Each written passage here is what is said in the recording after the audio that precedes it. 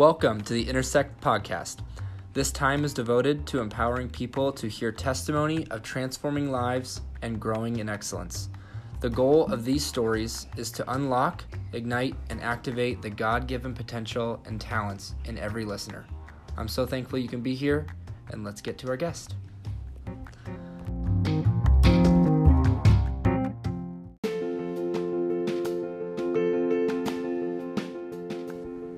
My friend Dylan is a prime example of someone who has walked through life's journey navigating the difference between religion and relationship, business and blessing, leadership and love. He's a family man. He's a devoted father. He's an amazing husband. And he's someone who I know pursues blessing because he's blessed, rather than blessing to be blessed. It's an honor to be able to introduce Dylan to you today, and I'm so excited that you get to listen to him process through the difference between religion and relationship with God, and process through the various other topics that he's going to talk about. So without further ado, let's get to Dylan Van Meberen.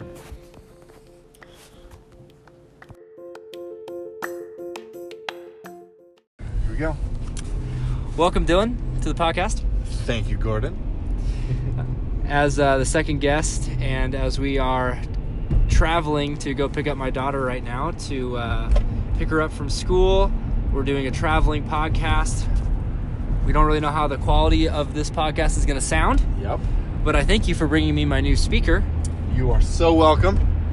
And in future podcasts, hopefully there will be a consistent theme of a place where the acoustics are wonderful and there's not a dull roaring of a car. Right. Hopefully no car crashes either. Right. So I asked you to be on the podcast roughly a week ago. Yep. And I gave you no timeline of when that would happen. And you didn't agree necessarily. But today I had a sick family member and had to be home, and so I asked you if you would spontaneously make this happen to fulfill my commitment to our audience to get them a podcast every Tuesday. So here we are. I'm ready. The first part of the podcast is talking about how we know each other, and it's a time just to reflect on however many stories it takes to give the audience clarity on how we know each other. For some guests, it will be less than 5 minutes because I won't know them very well. And then other guests I have known for years. Right. And I get to travel some stories with our audience. So that's about where we are. We are about a couple of years in now. Mm-hmm. And I definitely know the story that comes to mind for me of how we know each other, at least where that diving board is in my mind. Do you want to share your story first, or do you want me to share mine? I'll start. I'll start. Okay. Here we go. So me and Gordon worked together as painters at Select Painting, the Venerable, the Honorable, and I had known of Gordon for a really long time, and I could identify him because, like, he was the weird hippie-looking dude. Right. Who always had, like, weird hair, crazy beard, hipster sunglasses. Yes. And I always knew who Gordon was and, like, his reputation at work for being a very Christian man. Huh. And for a really long time, I was like, man, I gotta get on this guy's team because I'm a Christian and he's a Christian. Let's get together. And so we never got together for at least the first year of me working at Select. Right. Then finally, when was I think I came to help you on one of your houses. I recall the house. I can remember what it looked like. Yeah. And I was like, hey, Gordon. You're like, hey, Dylan. We never really formally met, so let's just talk a little bit. And then the very first time that we met, I had been tinkering around in my brain the idea of starting a nonprofit painting organization. It took off from there. Our friendship exploded, ignited the fire. Yeah, it did. And then, since then, we had worked together a little bit. Yeah. We had deep theological discussions. Yep. To the point where I said, there's no way that we could talk about anything else. I remember that. Yeah, because it was like 10 hours straight of Right. deep. And we're like, okay, that's it. We exhausted it. There's no other topics. And then the very next day, we spent another 10 hours Yeah. in deep theological discussion. Is that what the missionary came to our room as well? Yeah. During whole that thing. time. Yeah. King James Version of the Bible is the only version. According to this missionary. Yeah, according to our buddy, whose name was... I don't remember. Starts Oh, with an S? darn. Starts, yeah. But yeah, and then so since then, our relationship has only grown. To this day, we call each other at least once a week. Yep. Probably more. We want to talk more, yeah. Right. For the sake of fellowship and Yeah. for the sake of iron sharpening iron. Yes. And to be brothers in Right. Christ, That's awesome. which is just so important. So that's me and Gordon. That's so good. So what I think about is driving to Iowa to finish the Hilton Garden Inn Oh yeah. with Dylan and a small army of select painters. And this drive was uniquely preceding a very life-changing experience. You might call it a breakthrough. A breakthrough in my family's faith journey. I think you said breakthrough because we were just completing the breakthrough weekend Yep. at our church in Sioux Falls, and I was basically testifying to Dylan all the things that I had been thinking about, had been experiencing with my family and fellow believers at church over the previous weeks. And so I remember just sharing testimony basically the whole way there. That's like an hour. Yep. And I think I shared testimony with James Youthy the rest of the day. And I'm guessing we drove back, and I don't remember the drive back at all. Neither. So probably just recovered. So that's where I remember really talking to Dylan and significantly being aware of his receptiveness as a friend and as a man who I could trust to share not perfect things with, not things that like I had all figured out, and even at times theologically I was on one side and I'm on the other side, and I'm just wrestling with what I believe, and as a man he was able to just listen and not like criticize or correct me or try to fix every mistake that I was making theologically. He just did a great job listening. And I had really never experienced someone who could do that and not have like this blow up of sorts, you know, in the moment or later have the big falling out of disagreement. Right. So I feel like that's the foundation of our friendship. Yeah. Is we are secure in our faith. Yep. And we've never written down, you know, belief by belief, what we think. I have actually. Okay, I haven't. Yeah. You're sworn in. Yes. Yeah. What does that Seminary do? trained. Seminary trained, Yeah, and so it's- under what affiliation? All of the above. Christian. All of the above. Christian. So correct me, help me remember the details there. Usually when you go to seminary, to get ordained, you have to basically what? You have to submit a Credo. of what you believe, Right. and you have or haven't finished that. Man, I'm still writing it. You're still writing it. I love you that. know, to this day, it changes. Man, it changes. Yeah. And, you know, so I entered seminary thinking I'd be a Baptist, Then I thought I was a Lutheran. Then I thought I was a Catholic. Then I was married as a Lutheran. Now I'm a Presbyterian, but I don't like Presbyterianism in general. And so, man, so I'm like Assemblies of God Pentecostal that wants to be a Catholic Wesleyan. That's it. So it changes every day. Like my creed is the Apostles' Creed, which never changes ever. Amen. And That's the Word so of good. God never changes ever. Right. But guess what? Our experiences change. The way that life hits us day by day changes. And so the words of Scripture hit us differently.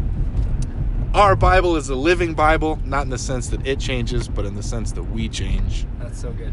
So that's just a little sneak peek at what we're going to jump Yes. into for the rest of this podcast. I'm excited to get into listening to stories that Dylan's going to share with us. And thanks so much for listening to part 1.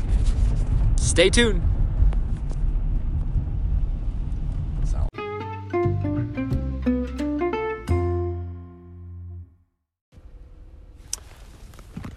All right, Dylan, we're jumping into stories, and we haven't discussed what you're going to share yet, so I get the awesome opportunity just to let you have the mic and share with us as many stories as you are convicted to share. So no time frame, and story number 1, what comes to mind? Well, and we'll see. I know what this story is, so I'll say it, and then we'll see where I go from there. So we're going to talk about blessing, which is particularly important in my life as a pastor, as a person who takes care of a flock as a shepherd, which means more than just overseeing their well-being, but also equipping them to be well to others as well. You know, I think of Abraham's call, Abraham's blessing, which is that God would bless Abraham so that he could be a blessing to others. So good. And my whole life is kind of that. It's kind of, You say it in laughter. I receive it in the most humility. Yeah. You are the most humble person when it comes to what that really means. Man, I try. So my first story is this most recent Christmas. I'm incredibly privileged. I'm almost embarrassingly so, because I have a Grandma Sandy who gives gifts to her children. That's her way of communicating her love. It's really, really hard to get her to say, "I love you." But if you ask her for a $100 bill, she will just give you $100 without blinking. That's fascinating, because I feel like I rarely have come across someone whose genuine love language is gifts. Yeah, definitely So my Grandma that Sandy. sounds like Sandy. Yeah. And she's been that way for my entire life. So just within the context of our most recent Christmas. So what she does is she begins buying Christmas gifts for next year's Christmas in January. And she spends all year long, and she spends all of her husband's money, which is my Grandpa Randy, buying gifts for her children. And now, we taught her how to use Amazon, so it's like even more disastrous. But all year long, she buys gifts for her grandchildren, her great-grandchildren, not so much her children anymore, because they're all 40-something years old. They can buy their own gosh darn gifts. Yeah. She stores them all in the basement. And then on Christmas Eve, we have an actual assembly line of humans set up, bringing all of the gifts from her storage facility in the basement upstairs. And it takes like 2 hours just to haul up all the presents. I can show you a picture. It's gross. It's gross.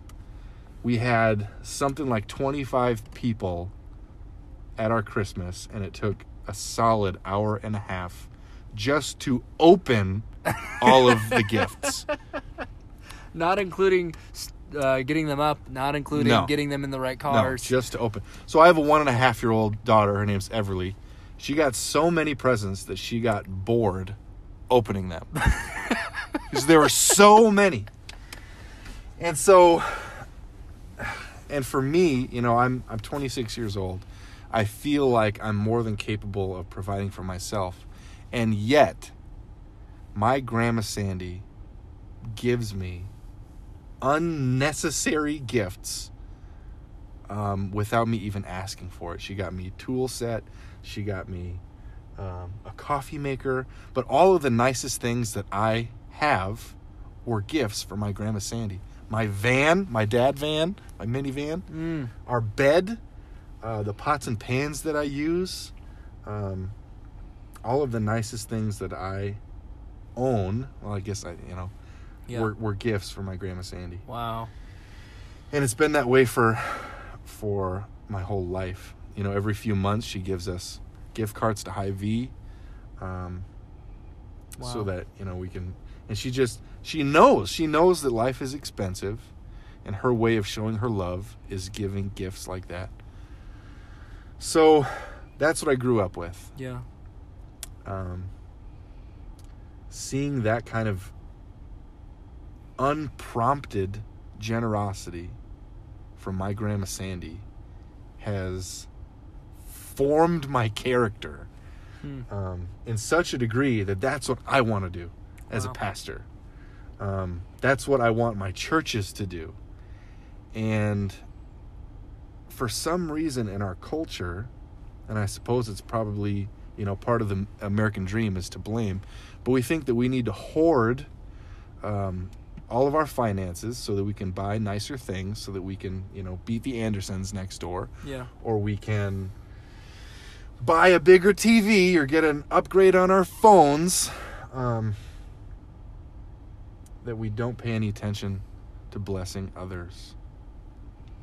And I think there's so much riches, so many riches, I don't know the grammar, in blessing others, because that's what Jesus does for us. Yeah. You know, the whole gospel is God doing something for us that we didn't deserve. We didn't deserve his grace at all. We didn't deserve him coming onto this world and taking on flesh and being murdered upon a cross. We didn't deserve it. We didn't do anything. Right. And yet, he did it for us without us asking for it. Right. Without us deserving it in any way. Yeah. And so, as a Christian, as a leader in my church, and as a grandson, it's always been my desire to do the same thing that my Grandma Sandy continues to do.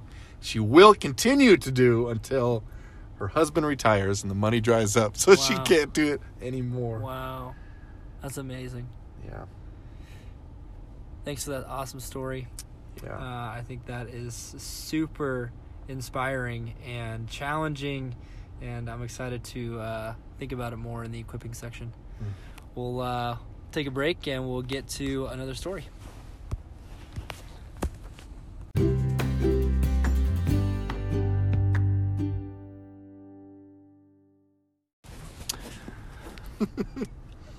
I got permission from Dylan to jump into some more spontaneous question time to spark some stories.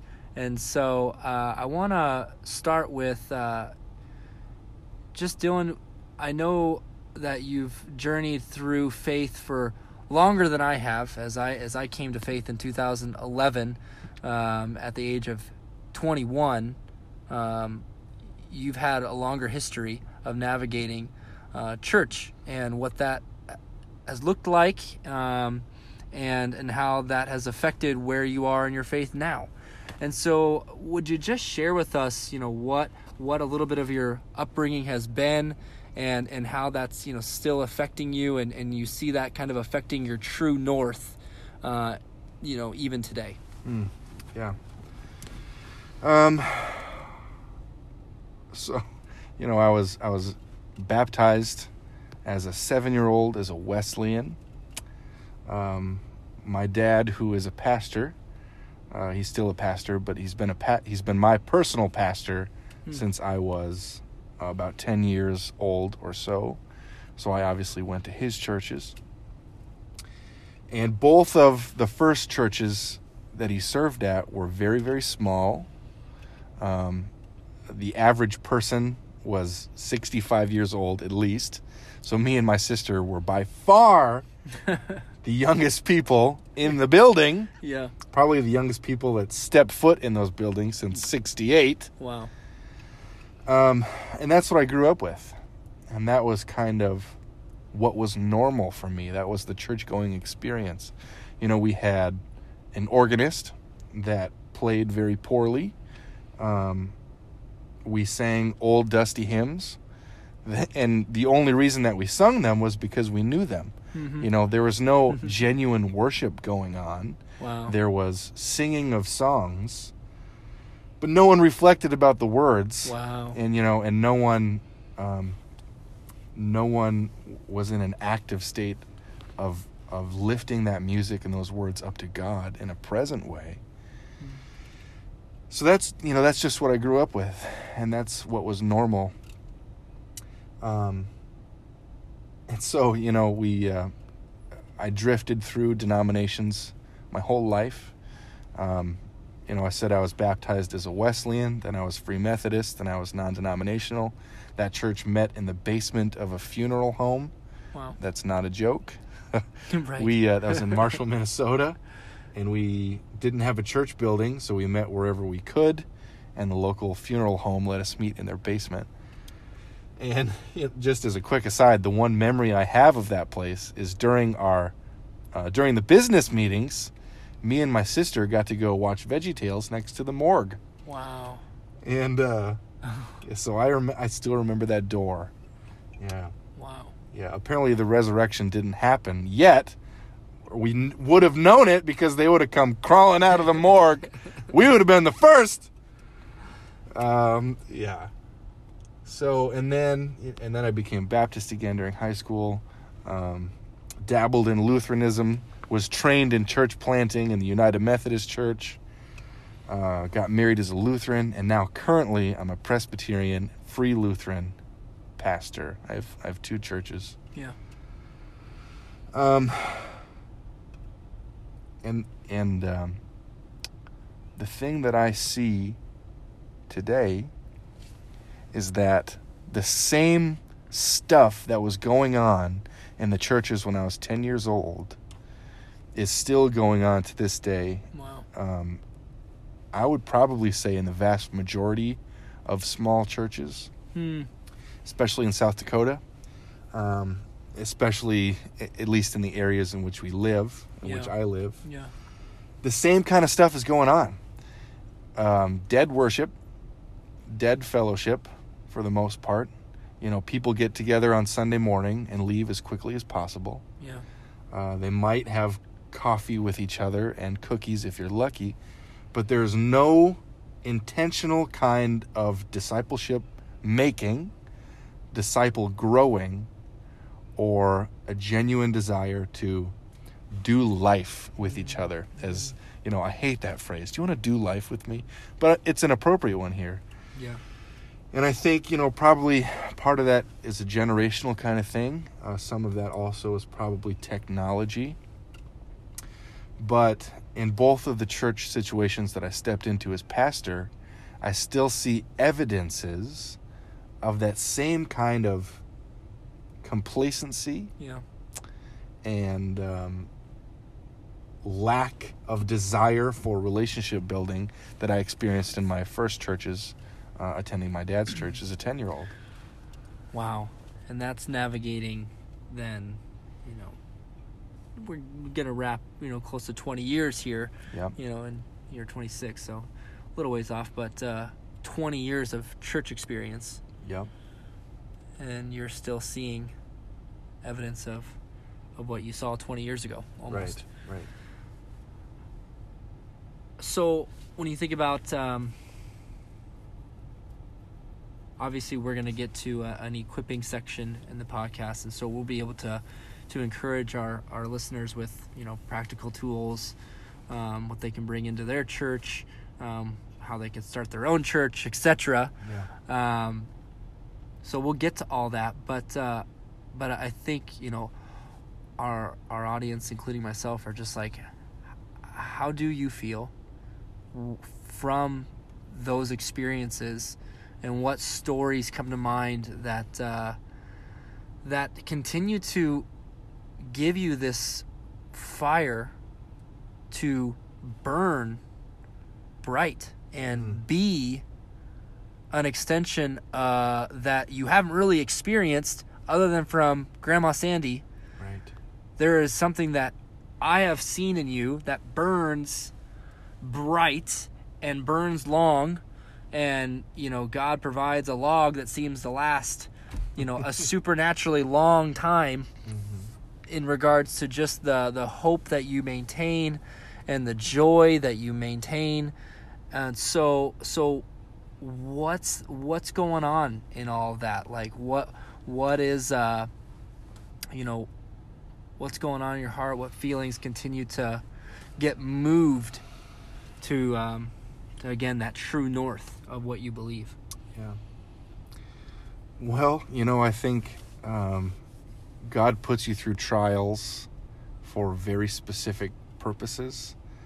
I think it's Timothy Keller that says the man who endures 10,000 pains is equipped to be a pastor. He's finally equipped after 10,000 trials. Wow. And I think that's definitely the case with me. With blessing on my heart and in my character, I think that's the cure of the problem that faces rural churches in South Dakota. I love that. It's blessing. I love Oh, it's blessing. That's right. all you got to do. I love the image of a cure when I think about something being injured, or it's been sick for a long time, and it's like, we don't know what's wrong. Right. And they don't even know that anything is wrong. Right. Is part of, how would you ever know that you have cancer and have tumors all over your body unless you go to the doctor and get a PET scan? Yeah. If no one lets you know that something is wrong, then you will go on not knowing until it gets so bad that you die. Yeah. And so I think the cure to the problem of complacency in the church is blessing. Yeah. So I think in the last stories that I think we would just be super encouraged to hear, that'll transition our hearts into the equipping is of, I know that I can think of a dozen stories of what you've gone after to be a blessing. From being blessed, I know dozens of stories, but do you want to share one or two that come to mind as far as just what you've stepped out in faith to do, whether it's the East-West painting, or whether it's just thinking about the city in a bigger context, or whether it's thinking about your churches and the different ways that you could increase fellowship to be a blessing to each other in your local communities. What stories come to mind, and that'll naturally kind of pop up some of the obstacles that came against those blessings, at least the intentions of blessing, and then beyond the obstacles, if you would share the outcomes. Yeah. Man, I have at least 3 things that pop immediately to mind. Yeah, what are they? Just share that topically. East-West painting, I tried really, really hard to launch. I was going to paint families paint families. Families' houses, yeah. Paint houses for families that could never afford it, because painting is, honestly, it's an expensive thing. And that failed on a grand level. And even when I thought that God had certainly ordained it and would bless it, right, it totally was destroyed. And now it does still exist. And now I do actually still have people lined up whose houses I'm going to paint. Wow. Now. Wow. But the way that has transpired was definitely not the way that I thought. God had to destroy me before he could build me again. Wow. And now he is building me again. And it's really hard to get over that destruction part. Wow. But man, I'm glad he did it. Hmm. But just to continue in the theme of church, the cure for the church problem. One of the very first things that I did in one of the churches where I'm pastor is we did a soup and sandwich lunch. And we put it on for the whole town of Parker, completely free. We invited everybody, and the sole purpose was so that we could just bless you. Right. Like we're just gonna spend our money on food so that you can be blessed. Everybody. Yes. We ask nothing in return. So good.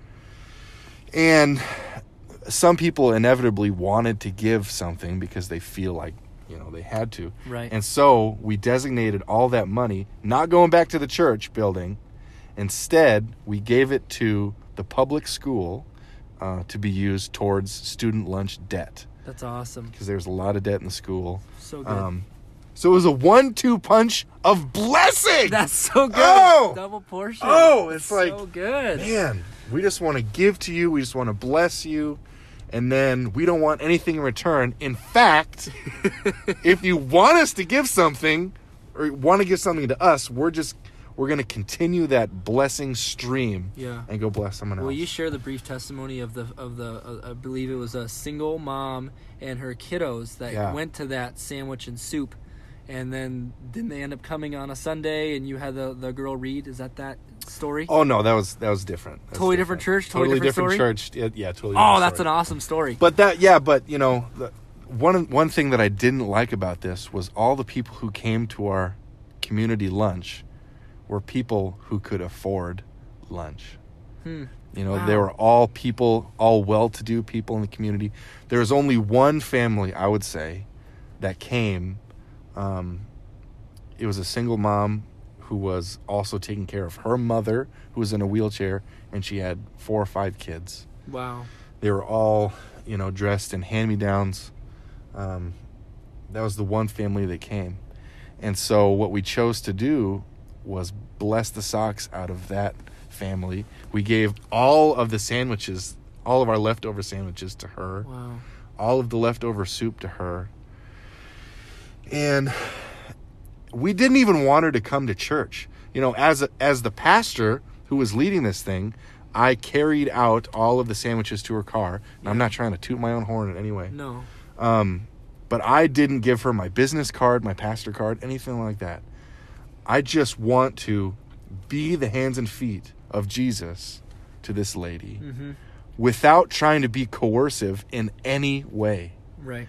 And that means not even inviting her to church. Right. Because if I did that, if I blessed with the underlying desire for her to come to my church, then I'm secretly just trying to buy her membership. Right. And that's not it. Right. Man. It's such a test, but someone in that position, they are hyper aware of subtleties. Absolutely. They're hyper aware of, is he going to make me owe him anything? Right. And by giving you that card, it communicates that you kind of owe me. Right. Like, hey, Jesus loves you. Hey, now do you want to come to our church? It's like, no. Just Jesus loves you, and that's it. That's so good, man. And if the Spirit of God wants her Yeah. to come to your church, Yeah. to enter into your fellowship, Yeah. your community of believers, then that's something that the Spirit does. That's not something that we should. Right. And it's such a fine line. I mean, because both you and I know that genuinely you could have invited her. Yep. You are welcome here anytime. Right. So we're navigating authenticity, but then also being obedient to the Spirit. Right. And so in that moment, I believe that you are being obedient to the Spirit, being silent, being slow to speak, being quick to listen. Right. And that's what I think was that experience. That being said, our audience can also, take notes and in the equipping, I think we should mention Yeah. we can definitely still invite people to church. Yeah. But Yeah, don't hear me wrong. Right. We can invite people to church, but most importantly, Yeah. His will, not our will, Right. be done. Amen. I am so excited to transition into the equipping and challenge portion of our podcast. It's going to be good. Has anything else come on your heart as far as a story before we transition into those? One thing I'll tell you is that it's really, really hard. Even if your heart is a heart of blessing towards other people, it's really hard to get other people on board with you, to share the same level of passion as you have, because we've just grown so accustomed to everything being transactional. Yeah. And it's really hard to overcome. Yeah. But if you do, Yeah. oh man, there's so much joy. Right. There's so much joy. And I found that you get, the one thing that I always pray for specifically of the Holy Spirit is the vitality of the Spirit, the life-giving power that the Spirit of God gives. That's so good. And I find that when I am blessing others in whatever capacity, I get just this unreasonable amount of life. Wow.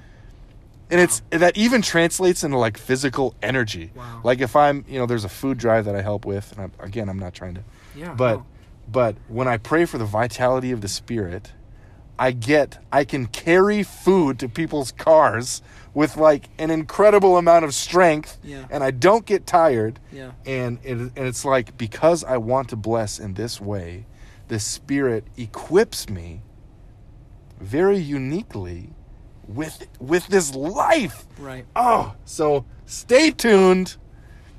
We're gonna discuss how you can experience this vitality So good. as well.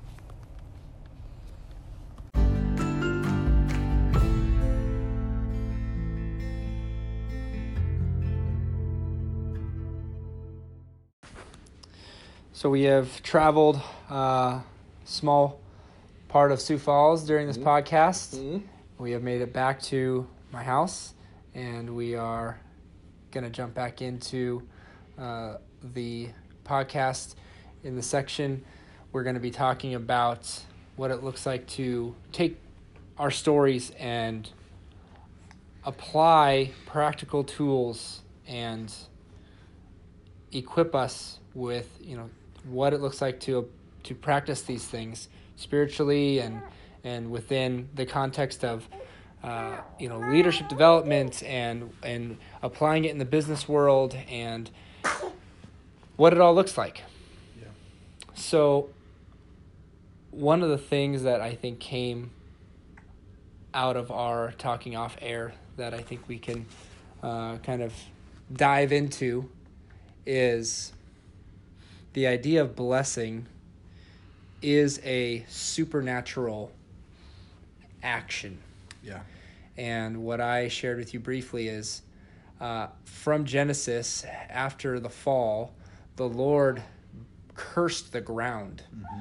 And I think both metaphorically and literally, what is happening on the ground on earth and what is happening inside of our soul, as far as what comes out of it, it's not naturally good. Right. It takes work. Right. And what we have to do to the ground to produce corn and beans in this area takes a lot of work. Mm-hmm. And what we have to do in our soul can also take a lot of work. Yes. And what I'm excited to talk about is it's the work of the Holy Spirit, but our participation in really agreeing with Him to do the work and partnering with Him in listening to the small things that He says, do this, don't do this, take this out, leave this in, put this thing in. He gives a lot of directing in the process of getting our soil prepared in our soul for the faith, the seed of faith, and the various fruit that will accompany his presence in us. Well said. And so, as we set the stage there, will you talk to us, Dylan, from your experience, what obstacles you faced to really help us understand what it looks like to be a blessing in the world, knowing that it's not from this world that we are blessing people from. And will you just kind of unpack that for me?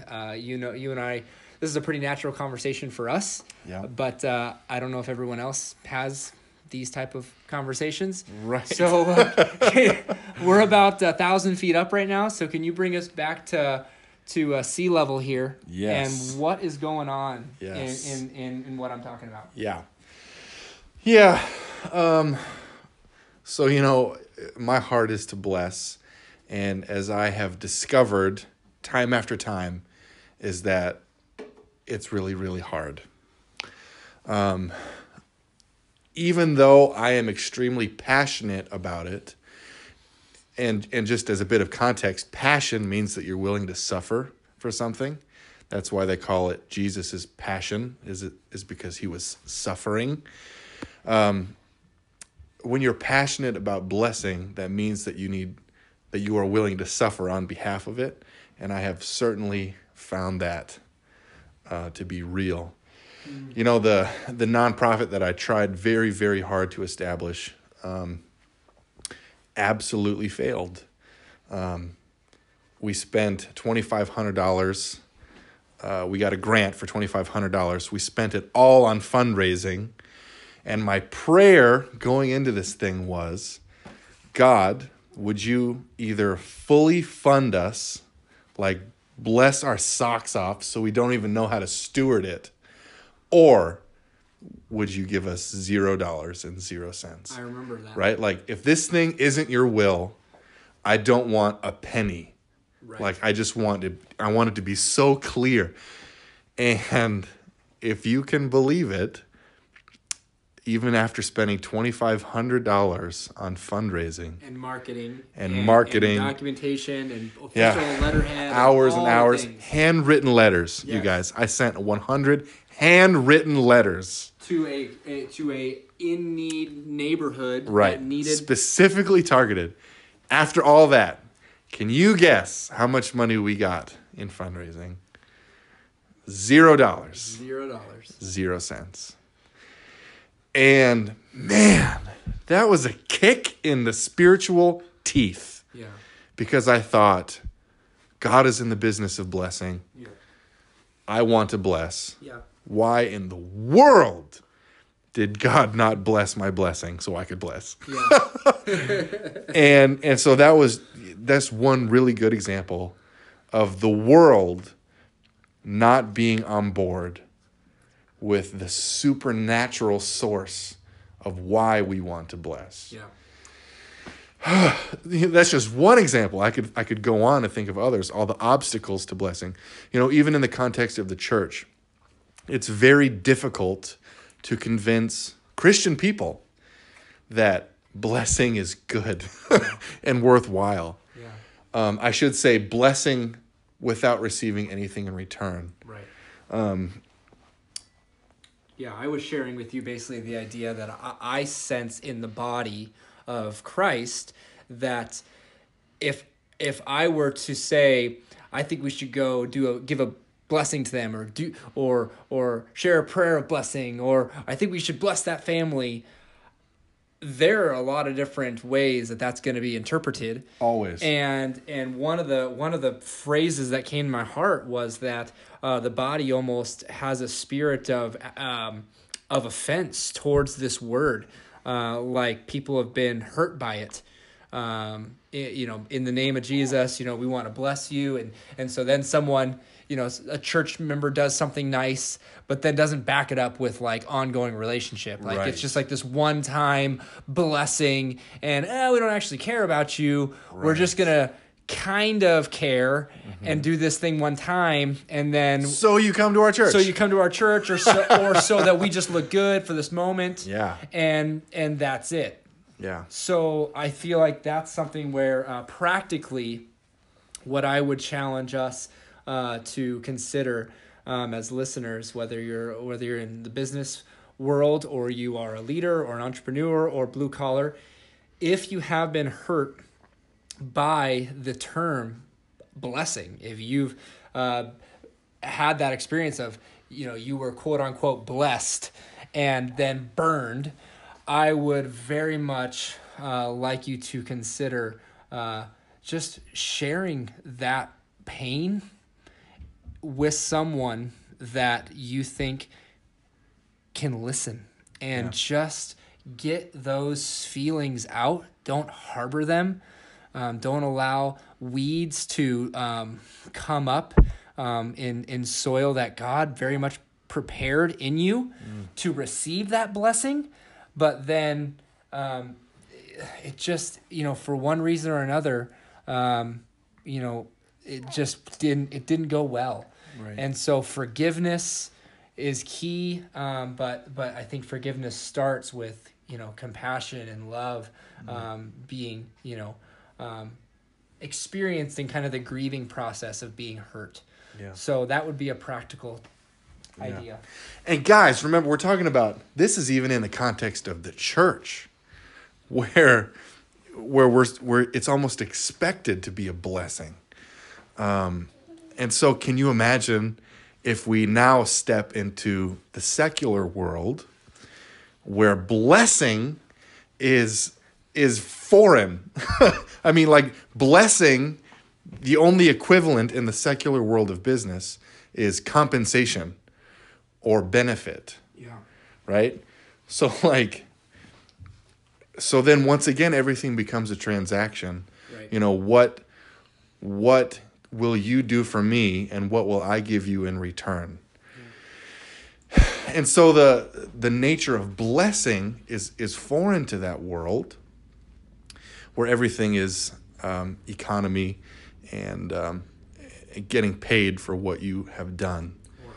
Or earned. Yeah, earned. Yeah, that's a good way to do it. And blessing, is doing things for people who haven't earned it or deserved it in any way. So good.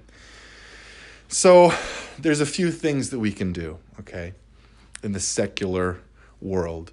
And the first is that I would challenge you to recognize that the difference between the sacred world and the secular world is invisible. It is not real. In the same way that our public life and our private life are the same. They should be the same. Mm-hmm. We worship God in our public life. We should also do it in our private life. Yeah. And the things that motivate us as people in our character, should that mean that when we enter the world of business that those things just disappear? Right. No. Right. Your character should be what your character is. Yeah. So, as Christians, we believe in blessing because we have been blessed. We have received grace. Therefore, we want to dispense grace. Our cup has been filled to overflowing. And from that outflow, we desire to bless others. Yeah. So how can we do that in what the world would consider the secular world of business? And for a really long time, I was convinced that it's not possible. My mindset was stuck that, my bosses just want me to do stuff for them and they're going to earn profit. And we're going to do everything that we can so that we can get this job done as fast as possible. But then, with working with Gordon, really, okay, how can we put blessing into this? And it became, wow, how can I bless my bosses? Man, that's a hard thing to even think about. You know, how can I be a blessing to them? How can I show the love of Christ to my bosses, to the people whom we are serving, the customers? In my context, you know, it was homeowners that wanted us to paint their house. You know, how can we bless the homeowners, which means doing things for them that they don't deserve or aren't expecting, right? And so practically that meant going beyond, above and beyond. That meant like creating a relationship with them, cleaning out gutters, you know, just doing an extremely thorough job, an unnecessarily good job, even though we weren't being compensated for it, right? We're just blessing them for the sake of, we want to bless you. We happen to be followers of Jesus Christ, and we think that invades all of our life, not just our life on Sunday, which means our life and work. Yeah. And so from that heart, there's a lot of different ways that we can bless without, man, where do you go from there?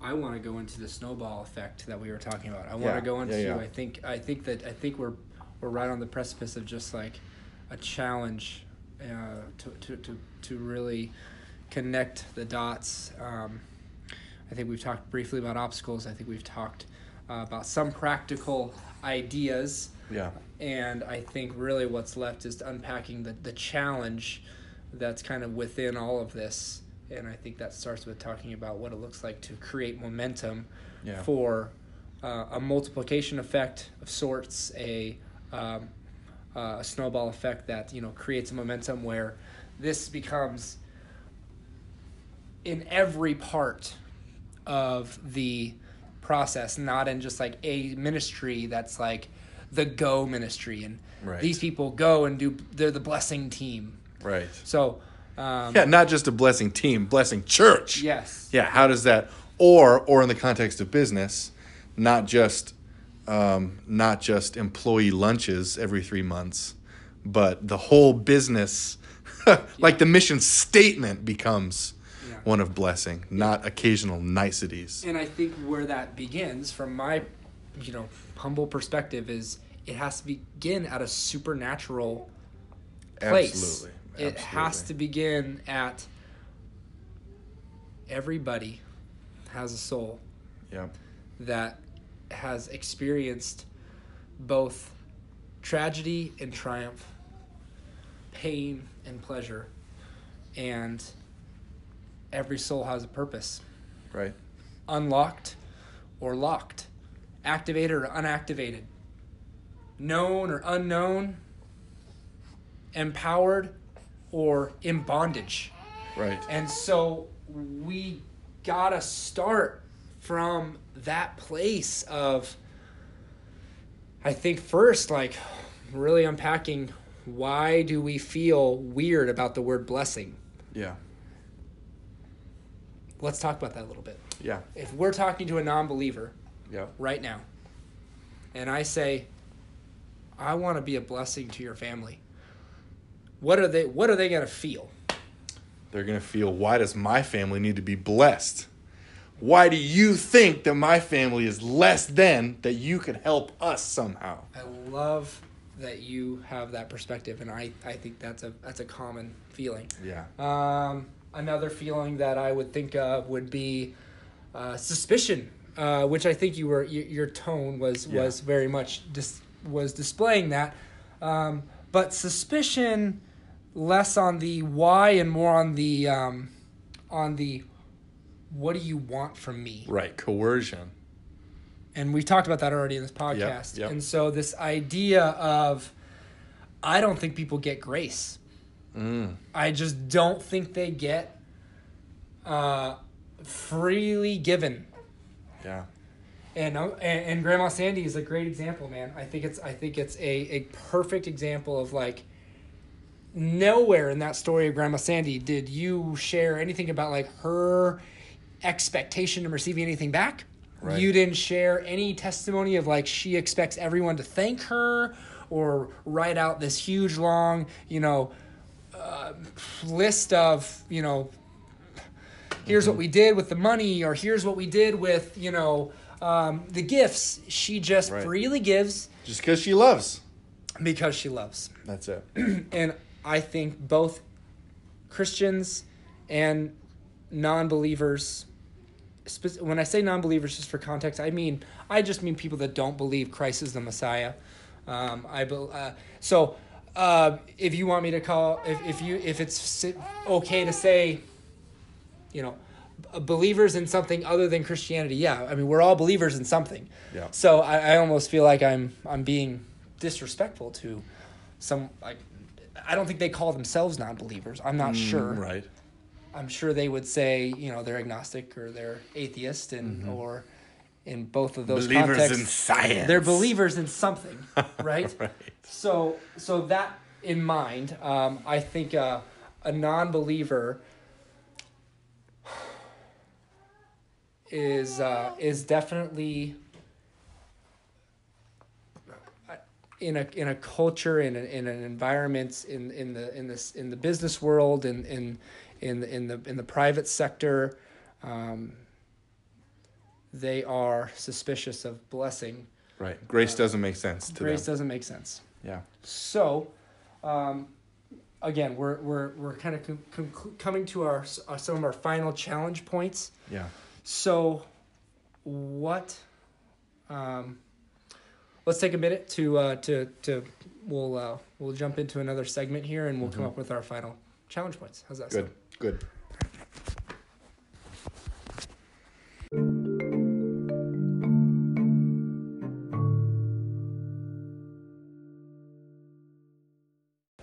All right, everybody. I know time has flown by, and I'm definitely gonna have Dylan as a guest again. I know y'all want to hear from him.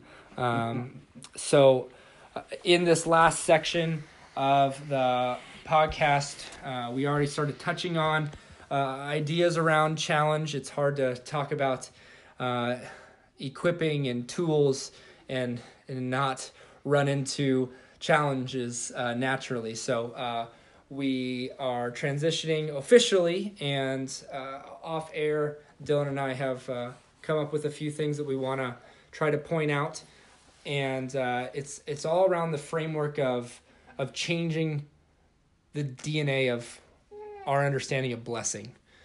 And whether you're an organization or you're a business or you're an individual trying to wrap your heart and mind around what your understanding is with blessing and what your history is with blessing and what your future is going to be in regards to this idea of blessing. I'm going to let Dylan kind of share some challenging ideas that we can practice this week. Yeah. So one of the things, and again, we kind of talked about this off air, but you become like the people that you spend time with. And, right away my mind thought about Moses, who went to go meet with God in the tabernacle, and, talking to him face to face as between best friends. And then when he came out of the tent of meeting, his face was shining because of his raw exposure to God, to the point where he had to cover his face with a veil so he didn't scare people. Yeah. And so, and that's in general the way that the Christian life is we behold Christ, and the more time that we spend with Christ, which practically means spend time in the Word and with fellowship with other believers and prayer, the Holy Spirit slowly transforms you into the image of Jesus Christ. So, and that's the same thing with discipleship. Discipleship is the practice of spending intentional time with someone to train them to become like Jesus. And, hopefully one disciple is further along down that path than the other. And so what I'm trying to communicate is that you become like the people who you spend time with. So in the process of trying to understand what are some ways to start to change DNA, I was talking to Dylan again off the air about just the church's history and its reputation, and it's mixed. It's not this like pure DNA, and yet Christ is pure. Right. And right. so what does that mean, and how do we get back to Christ's DNA? Man. And so what that's going to take is surgery. Yeah. I think it's going to take... Surgery hurts. I think it's going to take both believers and non-believers reflecting on, have I ever experienced being blessed? And it really affecting me to the level of I want to also bless someone. Right. And until we have that experience, I don't think anything will change. There's not going to be a need for your mentality or your DNA to change. But what I would challenge you to do is, if you're with people who don't evidence blessing, don't evidence grace, don't evidence giving freely, don't evidence love that doesn't that's unconditional, right? That doesn't expect anything in return. If you're not around people like that, and that can be businesses, that can be relationships, boyfriend, girlfriend, etc., friends in general, as in relationships. If you're around people who just aren't challenging you to this idea of blessing, I would challenge you to consider looking for a friend, looking for a new network. It doesn't mean you have to say goodbye to all your friends. It just means go find another network. And if you want to Facebook message Dylan or myself and just say, what are some ideas for networks? We'd be happy to share personal networks with you. But I also believe if you pray about it, I challenge you to do that. And I believe God will highlight people of peace that God will put in your path that will have that DNA. Yeah. When I think about being a blessing, it doesn't necessarily mean financial. Dispensing grace is probably a better way. And of course, that does sometimes look like monetary sacrifice. It's not just about giving money to someone. It's about showing unconditional grace to someone. That is the blessing. And, the early church, right after the day of Pentecost, they sold all their belongings and gave it out to whoever has need. And that's a wonderful picture, but, just a couple chapters later, the Hebrews were in disagreement with the Greeks, and that perfect church image that we all cherish dissolved, just within the first few chapters of Acts. Yeah. And then, of course, as we go through the Middle Ages and the Catholic Church selling indulgences to receive funds for the church building and for the Inquisition. And, of course, we don't have time to go into church history. But now I think a shift is happening again. And the shift is no longer on the importance of the church building. It is on the community of believers, the ecclesia, that is going outside of the church doors, that's finally starting to fulfill the Great Commission and is actively being a blessing and bestowing grace on others outside of the institutional church building.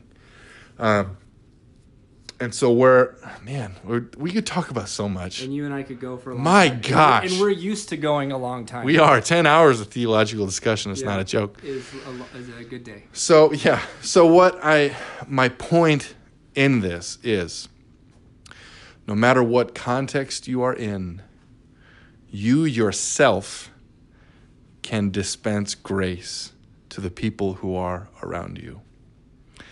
And it doesn't matter who you are. You know, in my context, I'd be a crew leader of a crew of 4 high school boys who go paint houses.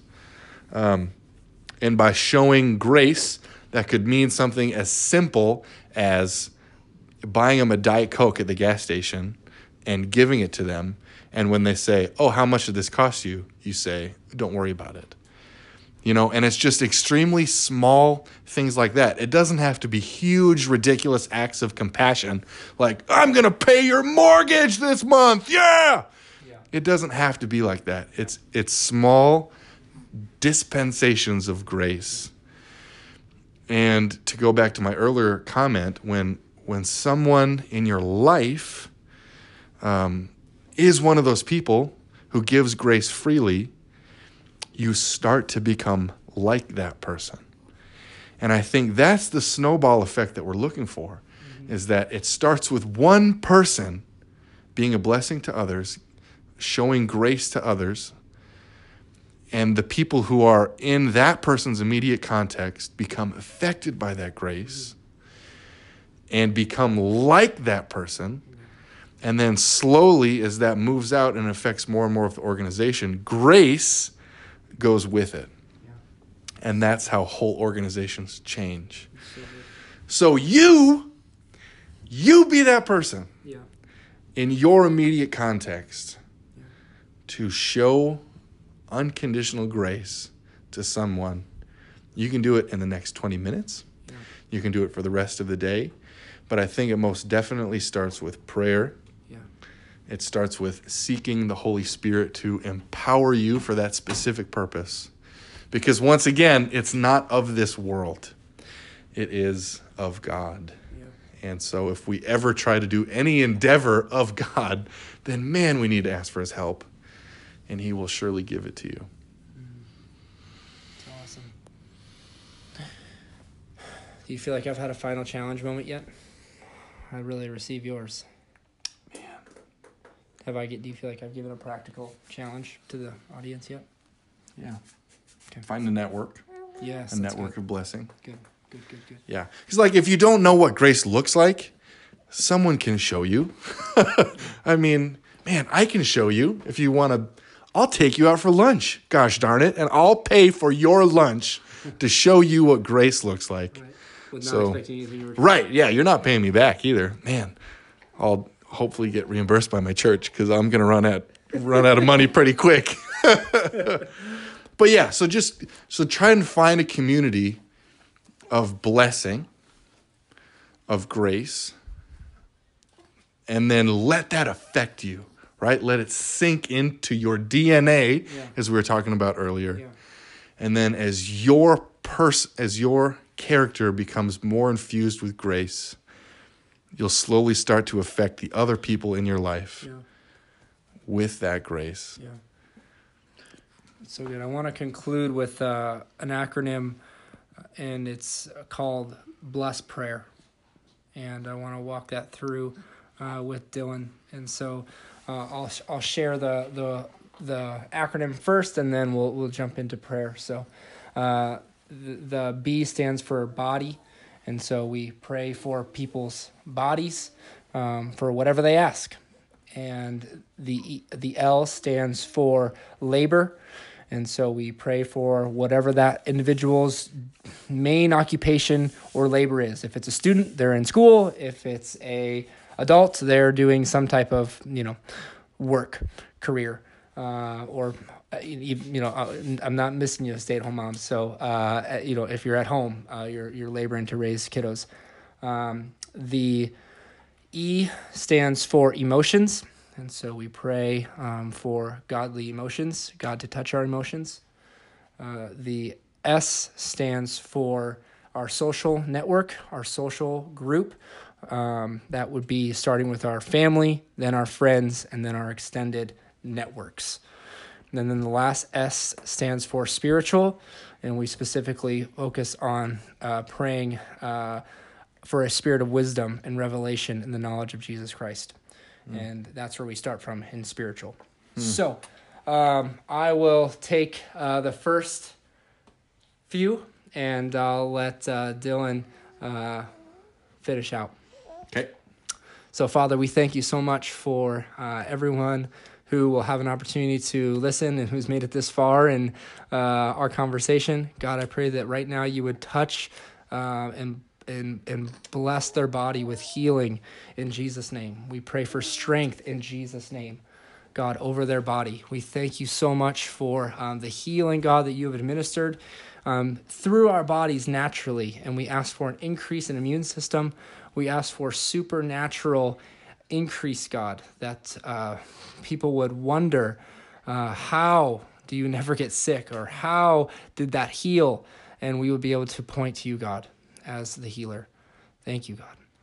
God, we thank you for the labors that each listener is actively giving their lives to provide for their families, to their friends, and for themselves. We thank you, God, for the talents that you've given us to perform this labor. We ask, God, for your hand, your skill, and your grace to be on everything that we do in our work. God, we thank you for our emotions. We thank you so much, God, that you have given us so much direction in your word, and yet you have allowed us to seek the mystery, to seek your heart, and to not be robots, God. Thank you so much that you've given us free will and the journey to learning how to surrender our will to a supreme, perfect will. Thank you, God. God, we ask for your blessing in the lives of the people whom we are closest with, and the people that we encounter randomly. We ask, God, for opportunities to be the blessing, to be the hands and feet of Jesus, first to the people that we know, and then to the people who we don't. Right. And to that end, we ask for more of the Spirit. Amen. We ask for the vitality of the Spirit. Amen. We ask to be equipped by the Holy Spirit to fulfill your will. Amen. That's what we need more of, God. We need more and more of your Spirit. We need more and more. We need to recognize more and more of the grace that we've been given, so that we can dispense grace as well. So that we can show others the grace of Jesus Christ by doing ridiculous things for them. Unnecessary things. Things that make them wonder, why in the world did this guy do this thing for me? Right. He's outside the world. And by doing this, we can point to you. Yeah. We can bring glory to the name of Jesus Christ. Yes. And we ask all of these things in his name. Yes. Amen. Amen.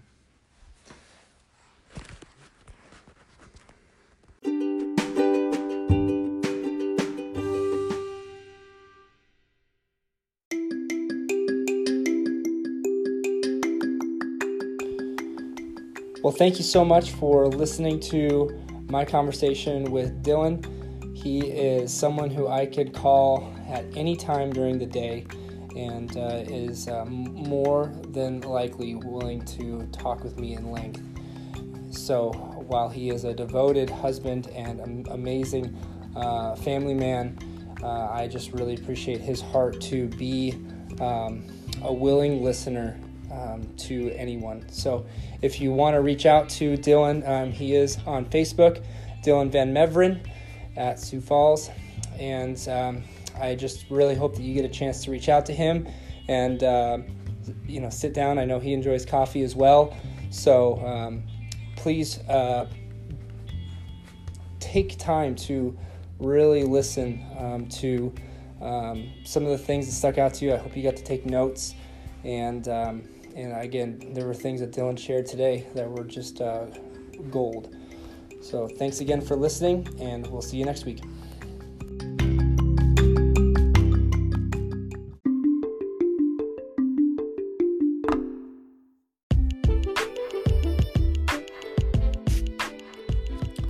This week's sponsor is Select Painting. With over a decade of professional experience in the Sioux Empire, voted number 1 in local best surveys for nearly 5 consecutive years. Select Painting is South Dakota's largest painting company. I am honored to say that while SP continues to impact the lives of their employees and customers as they grow, the company relentlessly aims to deepen their vision of transforming lives, growing in excellence. I have the honor of witnessing the owners, managers, and painters continue to practice the values of family, fun, grit, and growth in a way that changes the atmosphere of every job site they work on. In January, Select Painting is offering a special Painter for a Day package while continuing to give free estimates to residential customers. Select Painting is also at the beginning of their recruiting season while hiring positions for commercial and residential for the spring, summer, and fall of 2020. Thank you again, SP, for all you do to make this podcast a reality. And that is this week's sponsor.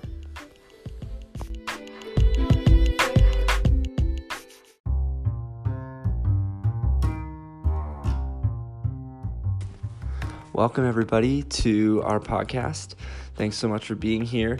I get to introduce myself today to our listeners, and for those of you who don't know me, my name is Gordon Stewart. I recently started this podcast as a branch of the TLGE network. TLGE stands for Transforming Lives, Growing in Excellence. It's a ministry out of Select Painting and Collision in Sioux Falls.